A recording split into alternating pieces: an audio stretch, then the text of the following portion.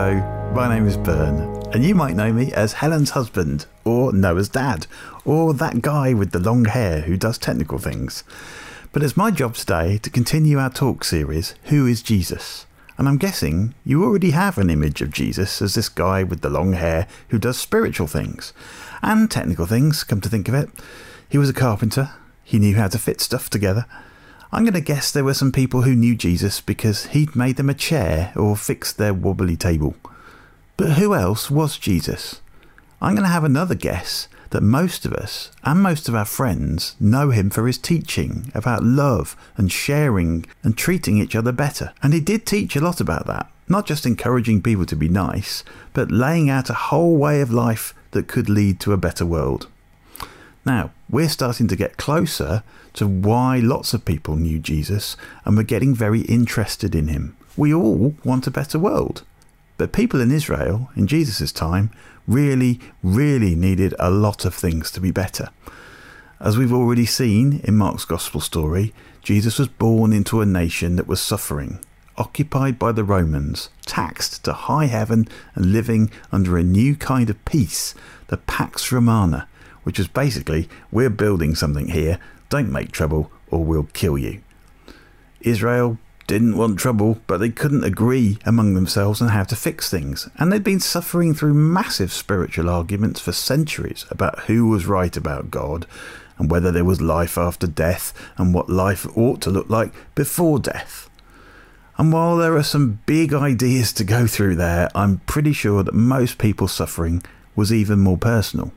How to afford food when taxes and prices were going up. How to cope when sickness comes along. The very basic things that we can still relate to today. And they were the things that brought crowds to Jesus, because he wasn't just talking about politics and ideas. He was dealing with suffering and what to do about it. Can you imagine someone doing that today? Can you imagine a leader who didn't just talk some nice talk about levelling up or building back better, but someone you could actually trust, a leader you'd really want to follow because what they say and what they do match up, and they work and they really make the world better, not just for a few people, but for everyone? Could you dare to believe in a leader like that? How? How dare you believe?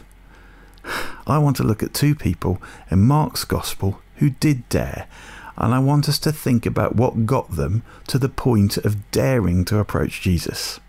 What was in their heads? What were they expecting? And did Jesus give them what they expected? Or maybe even more? Let's have a look. When Jesus had again crossed over by boat to the other side of the lake, a large crowd gathered around him while he was by the lake.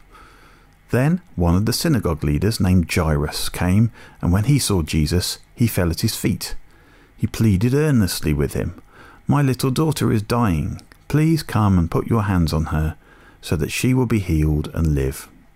So Jesus went with him. Now, here's what I notice. There's a large crowd. Why? Because Jesus is doing stuff. He's got himself a reputation, not because of his carpentry, or probably even because of teaching. Israel had loads of teachers. A large crowd was following Jesus because he was dealing with suffering. He had power. He could heal. He could make suffering go away. I don't think we're short of people today who can talk the talk about making the world better. But people who can walk the walk are maybe in short supply. When you find one, wouldn't you think about following them? But Jairus wasn't there out of curiosity. He fell at Jesus' feet because of his need. As a leader at a synagogue, he was probably more used to a community of people who would keep coming to him with their needs. He would have been a Pharisee with a very different answer to how to make the world better. More about laws they were trying hard to develop instead of being told what to do by a guy like Jesus. So Jairus must have been pretty desperate to approach Jesus like this. How dare he? The other Pharisees wouldn't have approved, so maybe he was just out of options. I guess that's one way to dare to believe in Jesus, when we don't think we have any other choice. Well, the good news for him is that Jesus went with him. So, that's the story. Dare to believe. Admit Jesus is the only way, and he'll give you what you ask for, right? Wrong! That's just the beginning of the story. Although Jairus' child is dying, so let's keep that in mind when we look at what happened next. A large crowd followed and pressed around him, and a woman was there who had been subject to bleeding for 12 years. She'd suffered a great deal under the care of many doctors and had spent all she had. Yet instead of getting better, she grew worse. When she heard about Jesus, she came up behind him in the crowd and touched his cloak, because she thought, if I just touch his clothes, I will be healed. Immediately her bleeding stopped, and she felt in her body that she was freed from her suffering. So this is quite similar to Jairus in some ways. The woman is definitely out of options. She spent all she had on doctors. She's broke and broken. 12 years of bleeding. Mark probably is not writing about paper cuts, but intimate bleeding that would have stopped her having children, made her ritually unclean and unwelcome to share life or food or worship with any of these people. Have you noticed she doesn't even have a name in this story? This no-name, unclean, unwelcome woman was just as desperate as Jairus. But she wasn't looking for attention in the crowd, just the opposite.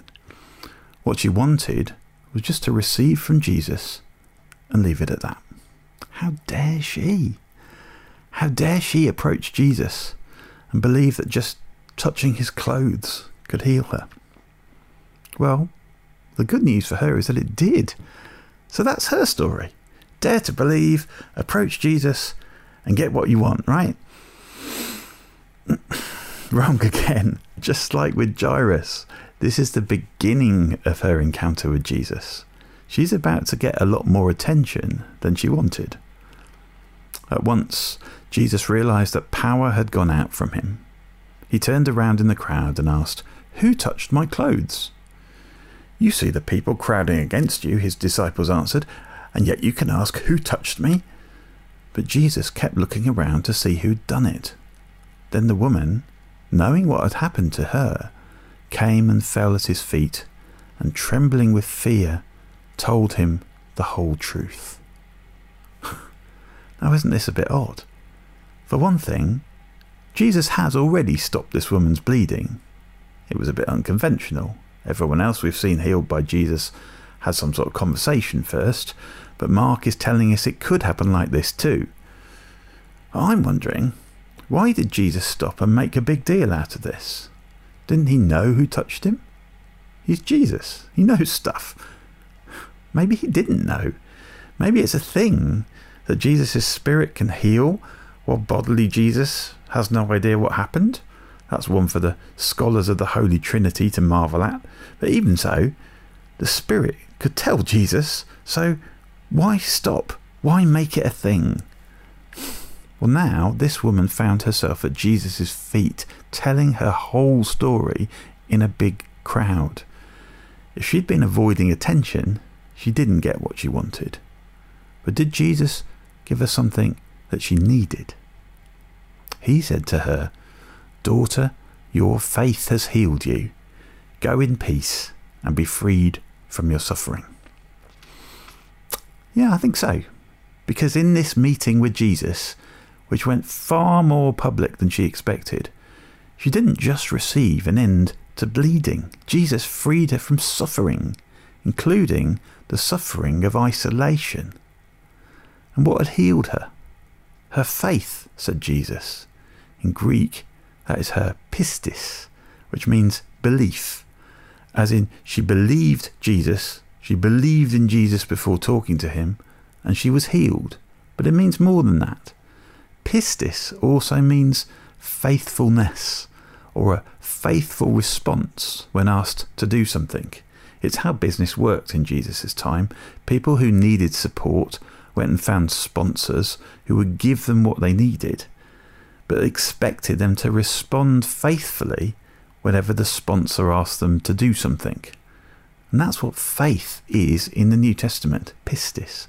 Not just believing an idea, but trusting a provider and doing whatever they ask. This woman was healed because she believed in Jesus enough to approach, and her faithful response to him brought out her whole story and ended her isolation and freed her from this secret suffering. Now that is a huge change of life for her, and that seems to set the bar very high for daring to believe. But can you see the most amazing thing that comes out of her encounter with Jesus? She only needed to dare approach him.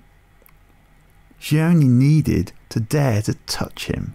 Jesus knew everything else she needed, and that was probably more than she could dare to ask or even imagine that Jesus could fix. But that's what Jesus did.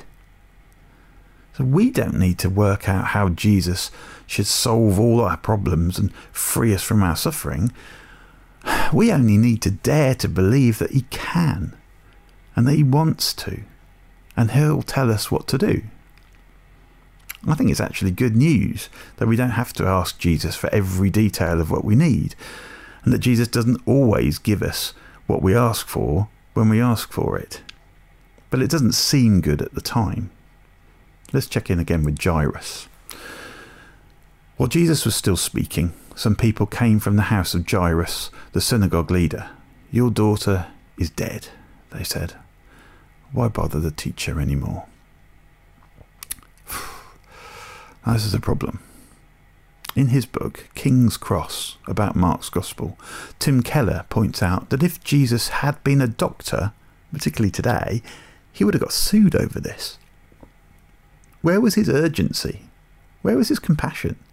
Every A&E department in the world, even in suffering, war-torn countries, does triage.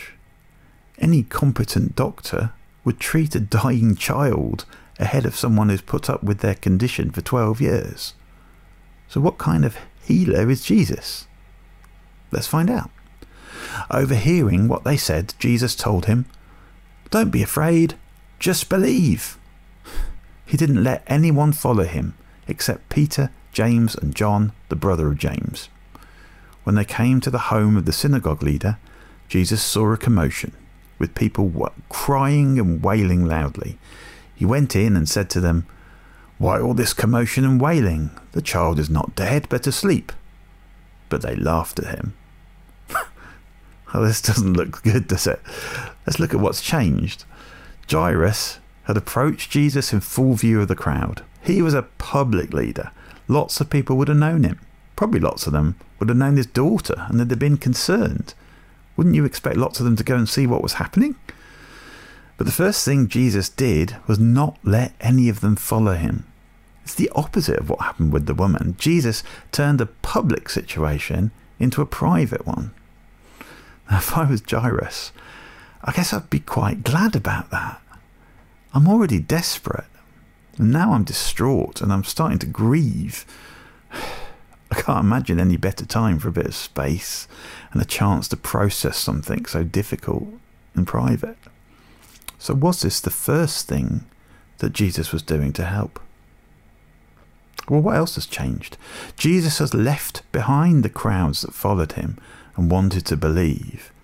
And he stepped into a room where people don't believe him. They're laughing at him. They think he's stupid. He doesn't know the difference between death and sleeping. What does that tell you about Jesus? Does Jesus only go healing where everyone believes? No. Does he only reveal God's power when it pleases a crowd? Absolutely not. No, we can dare to believe in Jesus because our business is with him, not our sceptical friends and family. Jesus might reorder the room a bit if they're not helping, like he does here, but look at what can happen next. After he put them all out, he took the child's father and mother and the disciples who were with him and went in where the child was.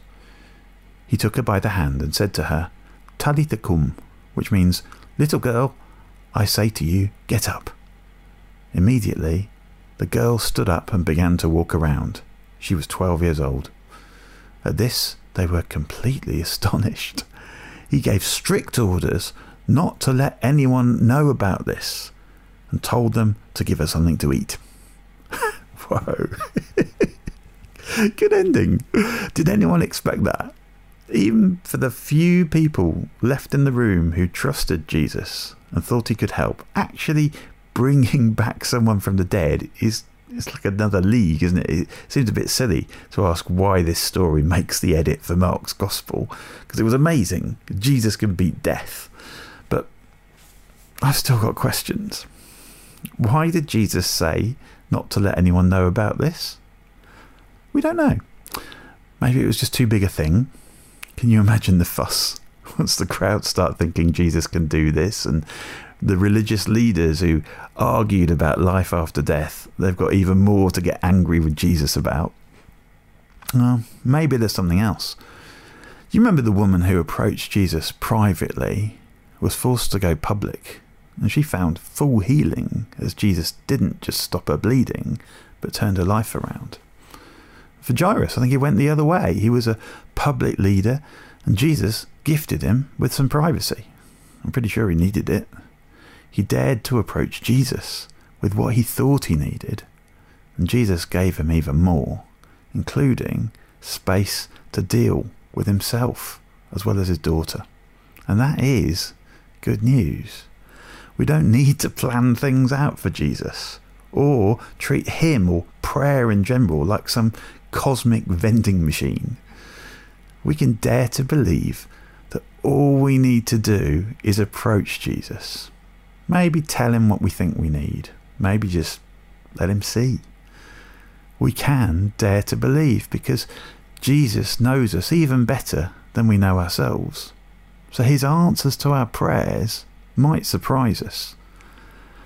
But look at how much he loves us.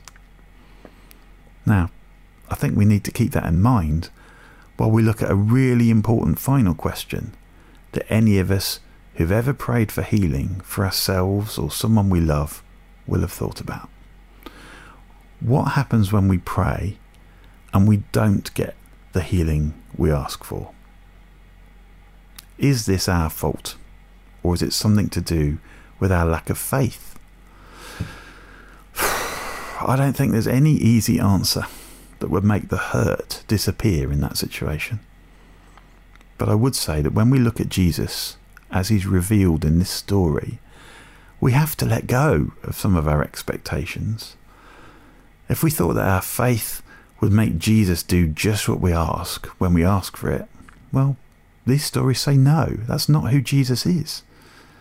If his answers to prayer were that predictable, well, I think at best we'd have a religion and we'd be under its rules. Approach this way, do this thing, get this result. And at worst, well, that'd be a nightmare if we end up having to be as wise and loving and all-knowing as Jesus before God would trust us with any power in prayer. No. Jesus has already said that's not how it works. God's kingdom is something we grow into, like little seeds that turn into life-bearing trees.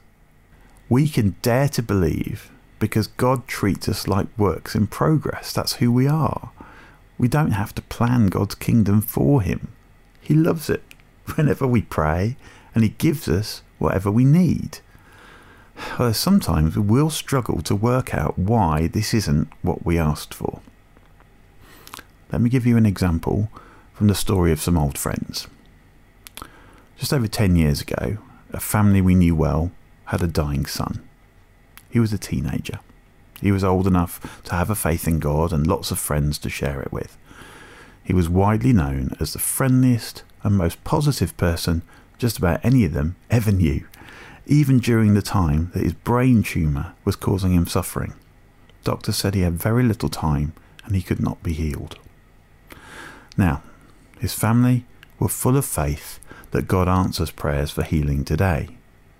We come to believe this together after visiting a vineyard church in Northern Ireland where Mark Marks showed us how to pray for people and witness God healing them from back pain, headaches, toothaches, legs that needed lengthening, all sorts of things, even cancer. And we could be full of certainty that God loves people and full of faith that God heals, but not certainty that God heals everyone every time we ask. we knew that we were encountering this same Jesus that we read about in these stories, whose power is awesome but not predictable to us. And yet, how could he not heal this boy?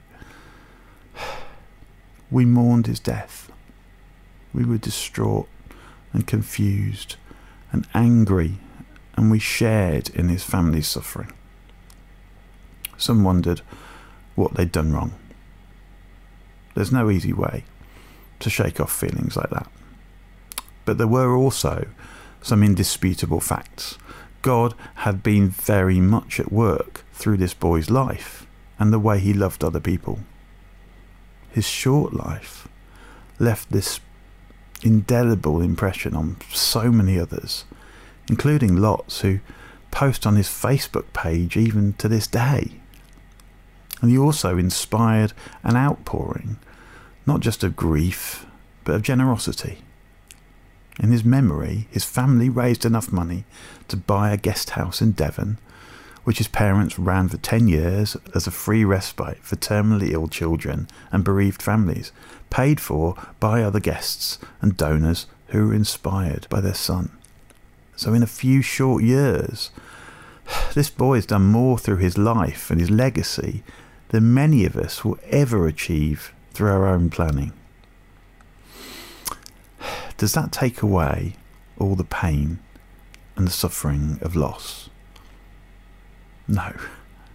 But it does show me the power of believing in Jesus, simply daring to approach him and letting him do things with us that we never expected. Can we dare to believe just that much? Not for every detail of all of our plans to fix the world, but just for a real encounter with Jesus, to believe him and trust that he loves us.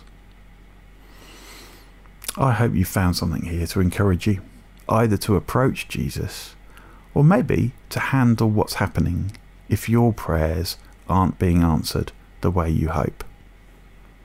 Now, if you'd like to chat or pray about anything relating to this, we would love to do this in person, if you like. You're welcome to pop round this afternoon if you're watching the Sunday service now. Our details are in the comments. And if you're watching or listening any other time, feel free to get in touch on email. Let's pray.